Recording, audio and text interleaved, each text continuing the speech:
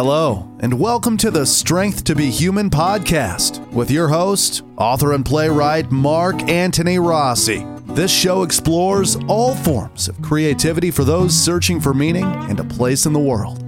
To err is human, but so is to love. Now, without further ado, here's your host.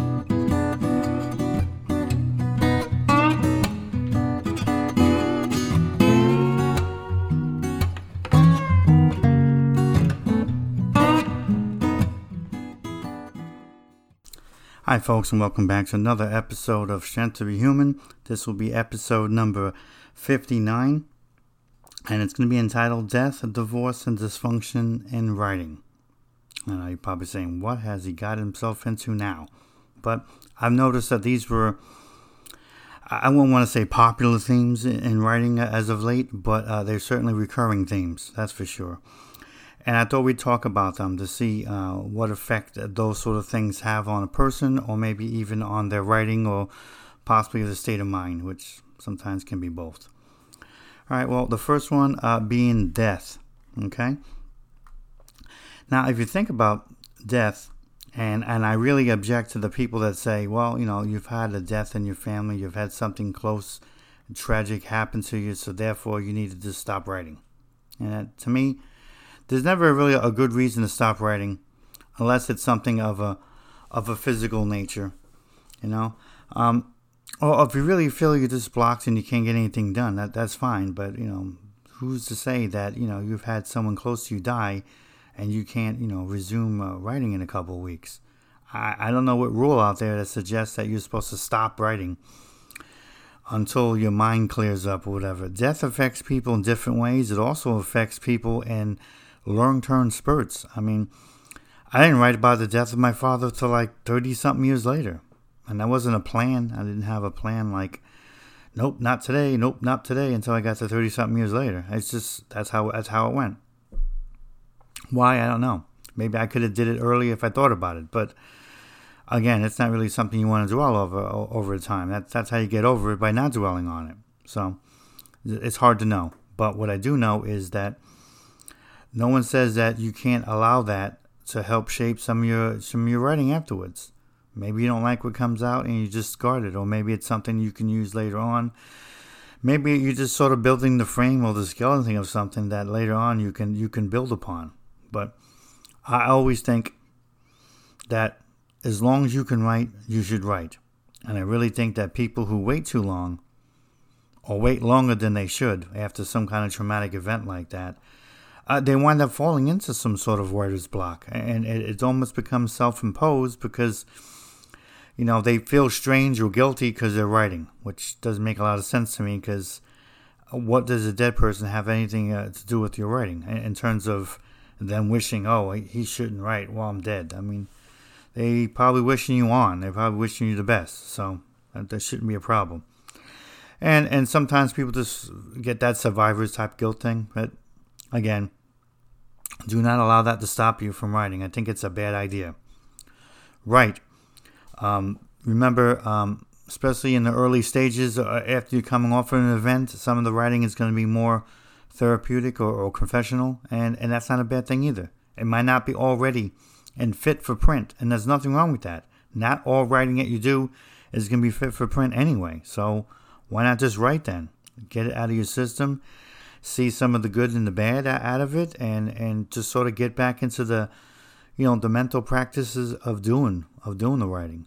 There's simply nothing wrong with that. I see a lot of poetry, especially about poetry, about death. Some of it good, can hit home, make some points, and some of it not. I mean, obviously I'm not trying to make light of death, but it is really difficult to get some new theme on death. It's been around a long, long time, and it's kind of hard to find something really new about it, or really interesting about it, or something that is going to be really eye-opener to somebody.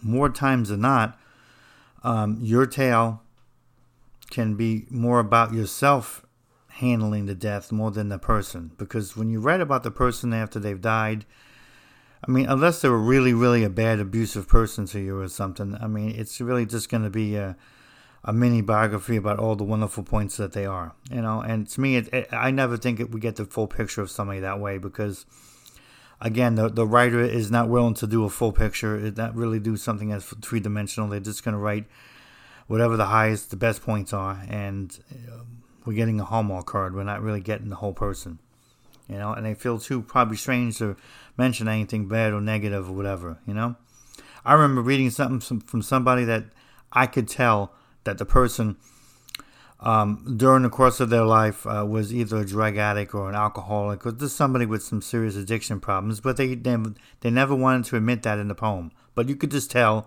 that's what they were skirting around. I don't know why it was such a bad thing to admit that. That's what they were tackling with. They didn't maybe succeed in the end, or maybe they did succeed in the end. They don't want to bring. I don't know why you don't want to bring that up. I don't know what's so embarrassing about it. And who that person was, unfortunately, for the good or for the bad. But we're human as well as we're writers, and sometimes we just want to dwell on that best things just to make it all look wonderful in the bow. That's not always the best writing. It's none of the reasons why I do recommend people writing after these events, because sometimes their writing tends to be more honest and truthful than it would have been 6 months later. 6 months before, the guy's a complete jerk. 6 months later, you're writing about, he's floating up there with angels and, playing a violin. So that doesn't really help anybody, posterior or not. I don't care. It doesn't really help. If you can't really stick to the truth, maybe you shouldn't be writing about it then. Just do it as a lesson in your notebook and keep it that way. But yes, I do recommend it. I think that ultimately for the writer and for the artist in the writer, it's a healthy thing to not sit around and dwell and not do anything about it. Like anything else, you get rusty, you get crusty, and you certainly don't do anything that's going to help yourself the longer you stay off of it. It's kind of like running. You ever do a lot of running and then you get off it for a week, you go back on it, you feel like you haven't run in a year, because you need that regular practice. You need that regular, exercise, so to speak, in order to really stay, strong and stay fresh. So do that and don't worry. Okay. And I know a lot about death, in the military, personally, working with seniors, all kinds of things. So I'm not somebody that is not familiar with death. But on the next subject, which is divorce, I know nothing about in terms of personal life. I'm on my first marriage, and one way or another, it'll be the last one, because that's enough for me. But I've seen a lot of it, and in fact, my wife and I are the only people on both sides of the family that are actually still on their first marriage. Everybody I know, from school to college to military, afterwards, they're all on the second and third. I know one guy on his fourth marriage. So I don't know anything about divorce, but I know plenty of people that are, and I see the effects that it has, especially living in a military community where oftentimes you're around kids that play with your kids that only have a single parent because of divorce, and you can see the effect that it has on those kids. It really does. I don't want to sound cliche-ish. I don't want to sound like the movie of the week over here. But I promise you, there's a huge difference in behavior with kids that have two parents versus ones that only have one. It simply is. You can just tell. There's something way weird about those kids, something more wild, something more, I don't know, desperate, or something more just needy. And that's unfortunate, but it does affect people. But normally the writing I read are from the adults that have gone through a divorce or two. And now, they're speaking about the regrets they've had, or maybe the things they could have fixed, or woe was me. I don't know. I don't want to be judgmental, but I can understand somebody going through one divorce and writing about, these are the things I could have learned, these are the things I'll fix, these are the things I'll do different. But, if you're writing about your second divorce, apparently you didn't learn too much. And maybe this is not the state of affairs for you then, because I don't understand after two divorces how somehow you've gotten some magic formula and now number 3 is going to be great. Maybe somebody can explain that to me.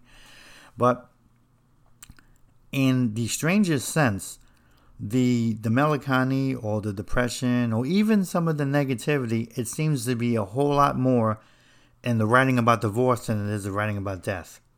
Maybe just because they don't want to write anything negative about the dead person or about themselves or whatever. Could be that, where it's just so easy to be bitter and vile and you know and off the end if you're divorced.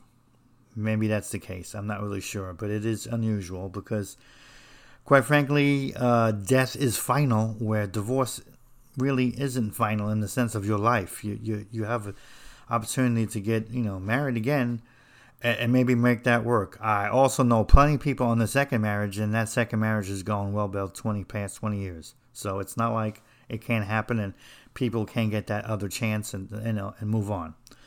So, but that tends to be some rough stuff. And I tell you, there's really no difference between men and women. So you can throw the stereotype out the window.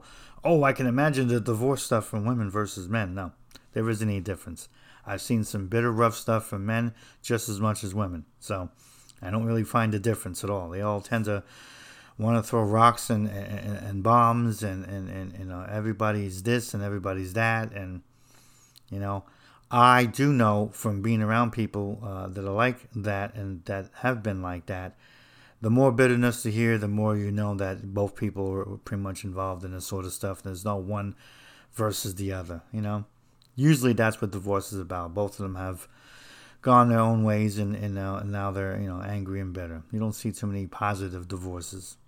I guess if they were positive, why would they divorce? So that's why when you see that Hollywood stuff, that's a bunch of baloney. Because, why are they any better or different than anyone else? This is a positive divorce, and we like each other, and we're going to do this for the kid, and blah, blah, blah. Yeah, meanwhile, the microphone's off, and they're throwing stuff and cursing and screaming and, hiring private detectives against each other. So I doubt they're any different than anybody else. But again, my advice would be with those who divorce is it's important to try to write about it as much as you can. See what you can learn about yourself through the therapy that you can get from writing. And if there's anything you can learn, it's important that you try to learn that. Because I think that's one of the biggest reasons why people keep getting divorces. They're not learning anything. And it's not about that they're not learning anything about the other person. It's they're not really learning anything about themselves. They're the same imperfect individual they were before. They didn't get any improvement in them. They didn't get any insight, any wisdom. So they keep doing it over and over and over again. It's amazing. 3, 4, 5 marriages? I don't get it. I mean, what's the point? It's expensive. It's crazy. It's, I couldn't do it after this one. I'll tell you the truth right now. I'm not one of those people that ever get married again if this didn't work out. Be happy to be by myself. Believe me. Writing suits it perfectly too, by the way. So thank you very much, writing. But yes, I definitely would recommend you do so. I've known people that stopped for years. But quite frankly, divorce, to me, it can also be a crutch for people, Yeah, I haven't gone for dating for 5 years because I got divorced. Yeah, I haven't written for 10 years because I was divorced. Yeah, I didn't talk to anyone about anything for 4 years because I was divorced. It becomes an excuse. I mean, quite frankly, if you think about it, once you're divorced, you're divorced. It's over with. There really isn't any reason to talk about it anymore. Or to let it stop you from anything, because that's crazy. You're just damaging your life. You're curtailing any kind of freedom, because right now you're in some kind of an emotional prison, really, and you just harm all the happiness that you could be having. And remember, your happiness doesn't have to come from another person. I know plenty of people that they never got married again, and they're happy. They go out on dates, they go on this, they do on that, but they prefer the freedom. This is how they found out that that's the best thing for them. So that's fine, too. It's not for everyone in marriage. It really isn't. So no one says you have to venture back into it. But I tell you, letting this divorce become some excuse for you just to mope around and not do anything with your life on the personal side is damaging. You don't know when that day is going to come that you're going to die. Or you're going to be in an accident. You're going to have something happen to you're going to lose something about your life. And then what are you going to do then? Sit there and reflect in a wheelchair about, I let those 14 years go out the window. Because that's exactly what you did. So if you thought you were sad and messed up before, having some more of it being lost, it doesn't make any sense. You need to jet back on the horse. And the horse doesn't have to be marriage. I just say the horse's life. You got to get back to life. I know some people that trekked around the world, or some people that changed their careers and their jobs, some people that simply wanted to work on themselves. Did some yoga, did some poetry, did some travel. Nothing wrong with any of that. But do not let that sort of separation harm the person you can still become. Sometimes divorce is the right thing. It's the healthy thing. And then from there, you could become the better person you are. Sometimes we get married for wrong reasons. Sometimes we get married too young. Sometimes it runs its course like anything else, you know? Like potato salad. There's a point you can't eat it anymore. You get sick. I mean, it's the same thing. So think about it like that. But keep the poems coming. Keep writing about it. There's nothing wrong with that. You know, I never say, oh, here's another divorce poem. You know, it's just another poem that happens to be about divorce. Maybe this one will be interesting. Maybe this one will be clever. Maybe this one will hit some points. You know, a few do, a lot don't. You know, and I'll send it back. But I try to give people a few extra notes when I detect that, because I don't want them being any more depressed or any more hurt over that. So I try to add a little extra to let them know, hey, I got what you're going through over there. Try this, maybe do this, maybe just try another subject for a little while then. But, you know, I think it helps. I think it helps people. All right, dysfunction. I know it can be very vague and very bland and very broad, okay? And I got that. We all have that.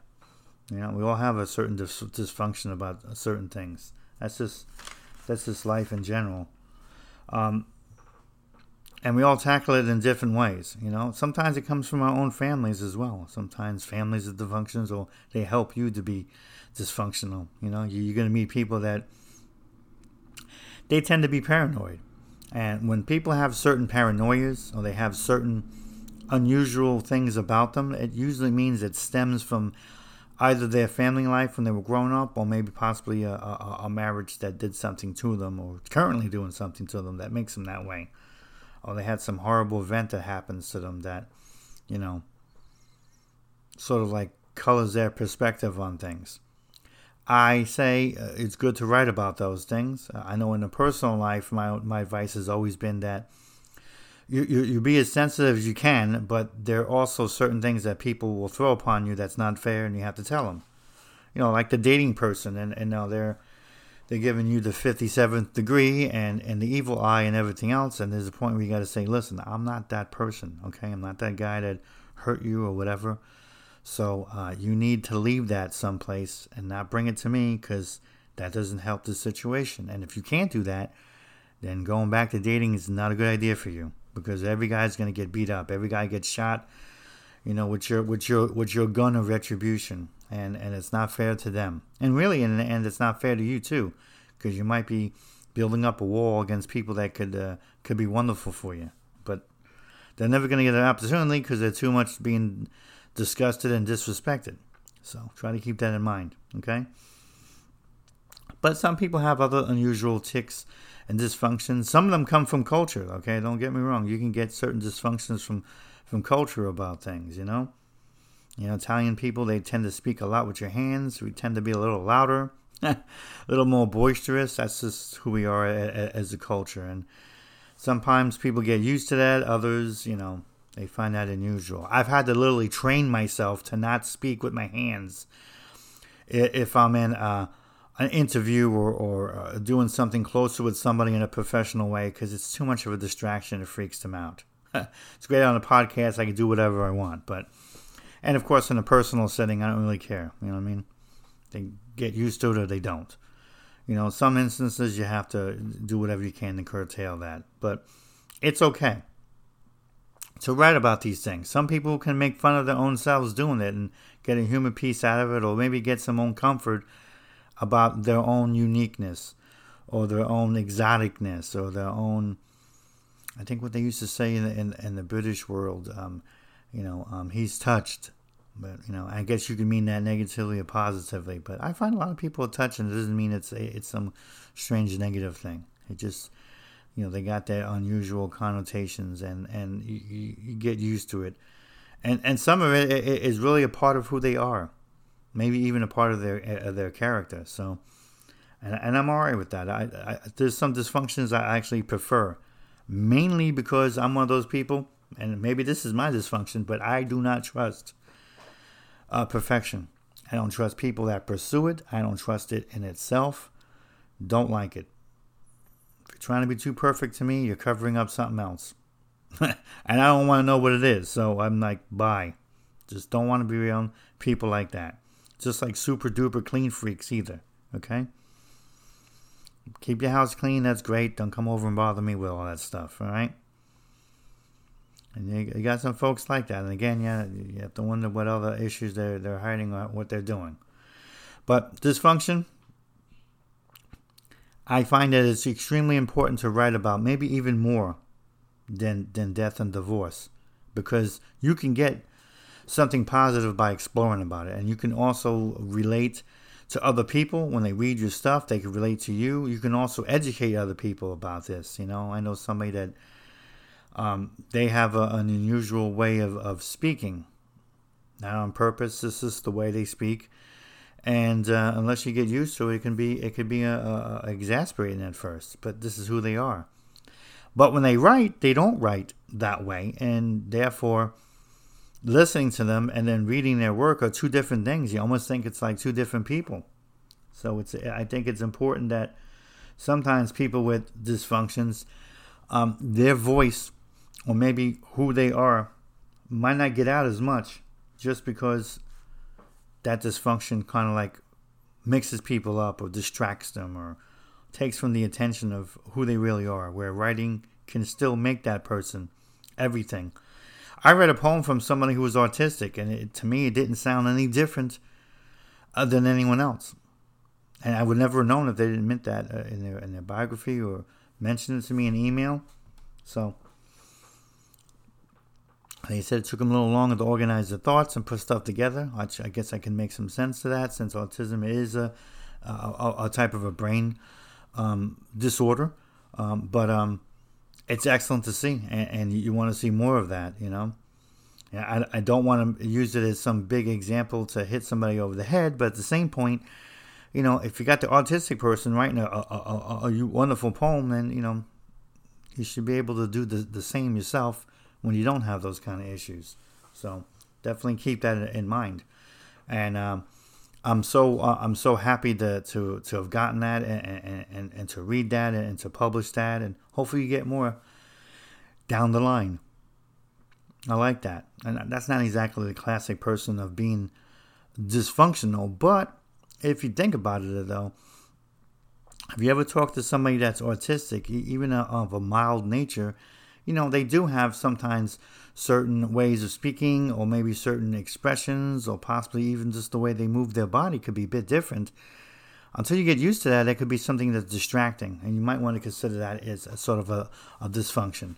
But you can get around it and get to the heart of that person just like they're trying to do themselves. And I urge people to do that, so this way they're not falling into prejudice or meanness or anything like that. Now, the reason I wanted to talk about all of this is because literally I've gotten writing along these lines, a lot lately for some strange reason. Being we're coming to the close of the summer, but I'm happy to get that. I mean, because getting so many poems about birds and butterflies and trees, and the sun is so cool, and maybe Jupiter has oceans, and that's all wonderful. Don't get me wrong, but you also want to be able to get a nice, I feel, healthy mix of things that may not be so healthy, but still need to be talked about, which is really what the show is about as well, too, is to talk about these things that normally don't talk about. You find a lot of writing shows, they're not going to talk about death or divorce or dysfunction or, anything else. It's always some bland subject, some famous writer that we all can get around, and it's never something that pushes the social norms or tries to investigate something that we should be talking about, like writing therapy or depression, that sort of thing. And oftentimes, I don't really find that helpful. I don't know how that brings us to that other level. Why do I devote my time listening to a podcast that's talking about stuff I already know about. Just so I can hear the bells and whistles of how cool they produced the show. And you wonder why I am suspicious of perfection. And that's why I put together the show in a way that's authentic. And it's not always going to be perfect. I mean, I made a couple boo-boos here and there. It happens. You know, I think one time you can hear a cat at the door because the cat was trying to get into the office. Another time, the whole introduction got messed up, and I couldn't fix it. I did the best I can. Oops. Try to let people know, you know. We've had a couple people use some minor curse words, nothing too crazy. Thankfully, the network didn't freak out on me. Wasn't anything big. You know, and as much as I tell you that the show is not political, and it isn't, I never really talk directly about political subjects. You get some things that slip in there now and then. Sometimes it's just because I'm trying to illustrate another point. Other times it's just got in there just because there's something maybe I was thinking about. Oops. You know, so if you want to call me on it and call me inconsistent, it doesn't bother me. I call myself human and I call myself a writer. So that's how I live with all of that. Someone asked me when I did the Q&A just the other day, and you'll hear that here in another week or so, about depression, if I'm going to do another depression episode. And it's a deed I didn't include in this show of divorce, death, and its function, mainly because I did the show already, and I don't really know too much more to add to it. You know, I relate as much as I can relate on a personal basis, on post-stress situations, but I haven't really encountered the depression the same way other people have. You know, and I still root for the people out there that I haven't got a chance to interview because they still feel like they're afraid or can't do it or whatever. I mean, to me it's sad because it's ruining a part of them that could be out there. And I think, honestly, that it hurts their writing because now that's not out there as well either. No one knows more about it. You know, but I don't have a say in that because it's still up to a person. You can't drag somebody in these situations and hope for the best because that's a waste of their time and mine. And quite frankly, that could be more damaging and traumatic for them than if you just left them alone. So I leave the door open for those folks, and hopefully one day they'll feel they can walk through it. If not. It doesn't mean that I didn't give it the best shot, because I do. But I'm not going to go on asking everybody every other week, hey, are you over that yet enough till we can have a show? No. You got to move on. Some of them still listen to the show, thankfully, and maybe as they're hearing me now, they'll understand that they still have that invitation, and I'm more than ready to go. But I really can't do more beyond that. But yes, I like to come back to some of those other subjects whenever I have something new to talk about. It has to be something interesting and new. You know, you can't talk about the same stuff because that doesn't really move anything for all of us forward. It just stays the same then. Okay? And I really did enjoy the QA session we had. Ironically, though, no one did talk about dysfunction, death, or divorce. So I'm kind of glad I had the show just because of that reason alone. And keep this in mind, although, okay?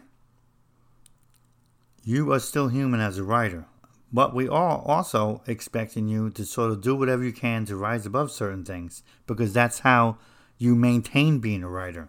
As much as I preach that writers are human and you can't expect every great thing to come out of them, they're now all superheroes with capes running around, and I expect that. It also means, although, that you do have that extra burden to do whatever you can to rise above your own situation so that you can write and impart things over to us.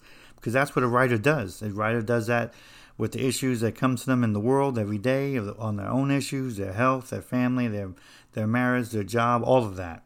So you still have that responsibility to do so. Otherwise, you start slipping into nothing, and then you're not a writer anymore, because you have to learn to try to get above that. So it's another function of the show, is to help people get above some of those things so they can still maintain being the writers that they want to be, or dream to be, expect to be, what I expect them to be.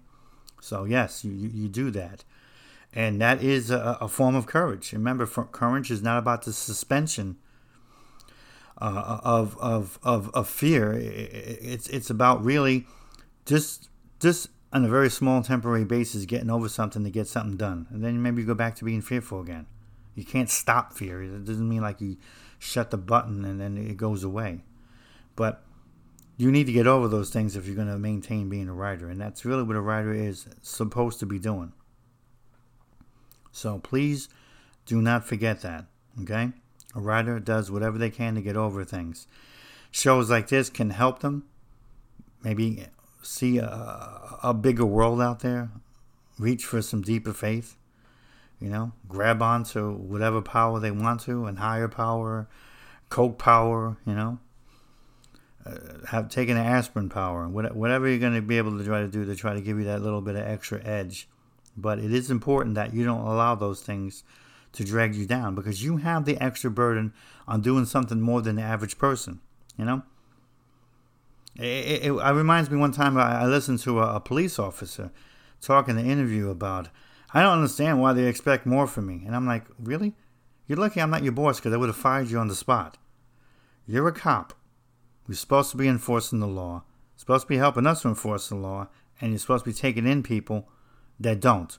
And sometimes you have to use your weapon to do so, to protect us. So we should expect more from you. Yes, not less, more. You're a police officer, I expect more from you. I don't even care if you're off duty. You're not supposed to be getting drunk and acting like a fool because you're a police officer, whether you're on duty or not. So to me, a writer is the same way. You have a special gift. You have a special vocation.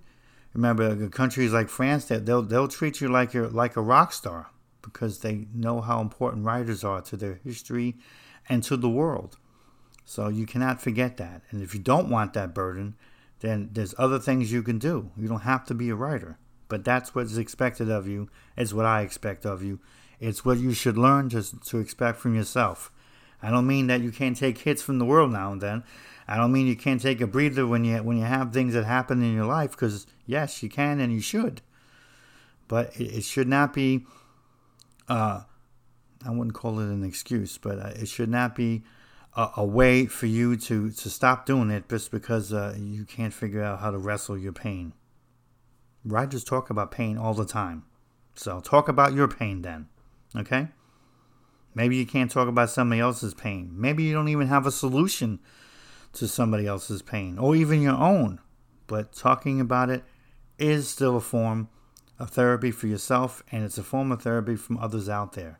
Every time someone hears you and they understand that you're going through something that's similar to what they are, maybe even the exact same thing they're going through, that's a connection you made that wasn't made before. You could actually save somebody's life that way. So consider that the power you have as a writer and your responsibility and what we all expect from you and what you need to learn to expect from yourself, okay? If you're going to deal with death, and if you're going to live past divorce, and if you're going to find a way to make dysfunction a part of your life. If you can't get rid of it, then make it part of your life, It's like being in a picnic area with a big lemonade. And you can't figure a way how to stop those little gnats from flying in your lemonade. Eventually, just drink the lemonade with them in it. Oh, well. I'd rather do that than let them stop me from drinking my lemonade. What's a couple of gnats in my body versus a great cup of lemonade? So that's my advice for you folks. And until next time in our next wonderful episode, I wish you well, and thank you very much for joining us here at Strength to be Human.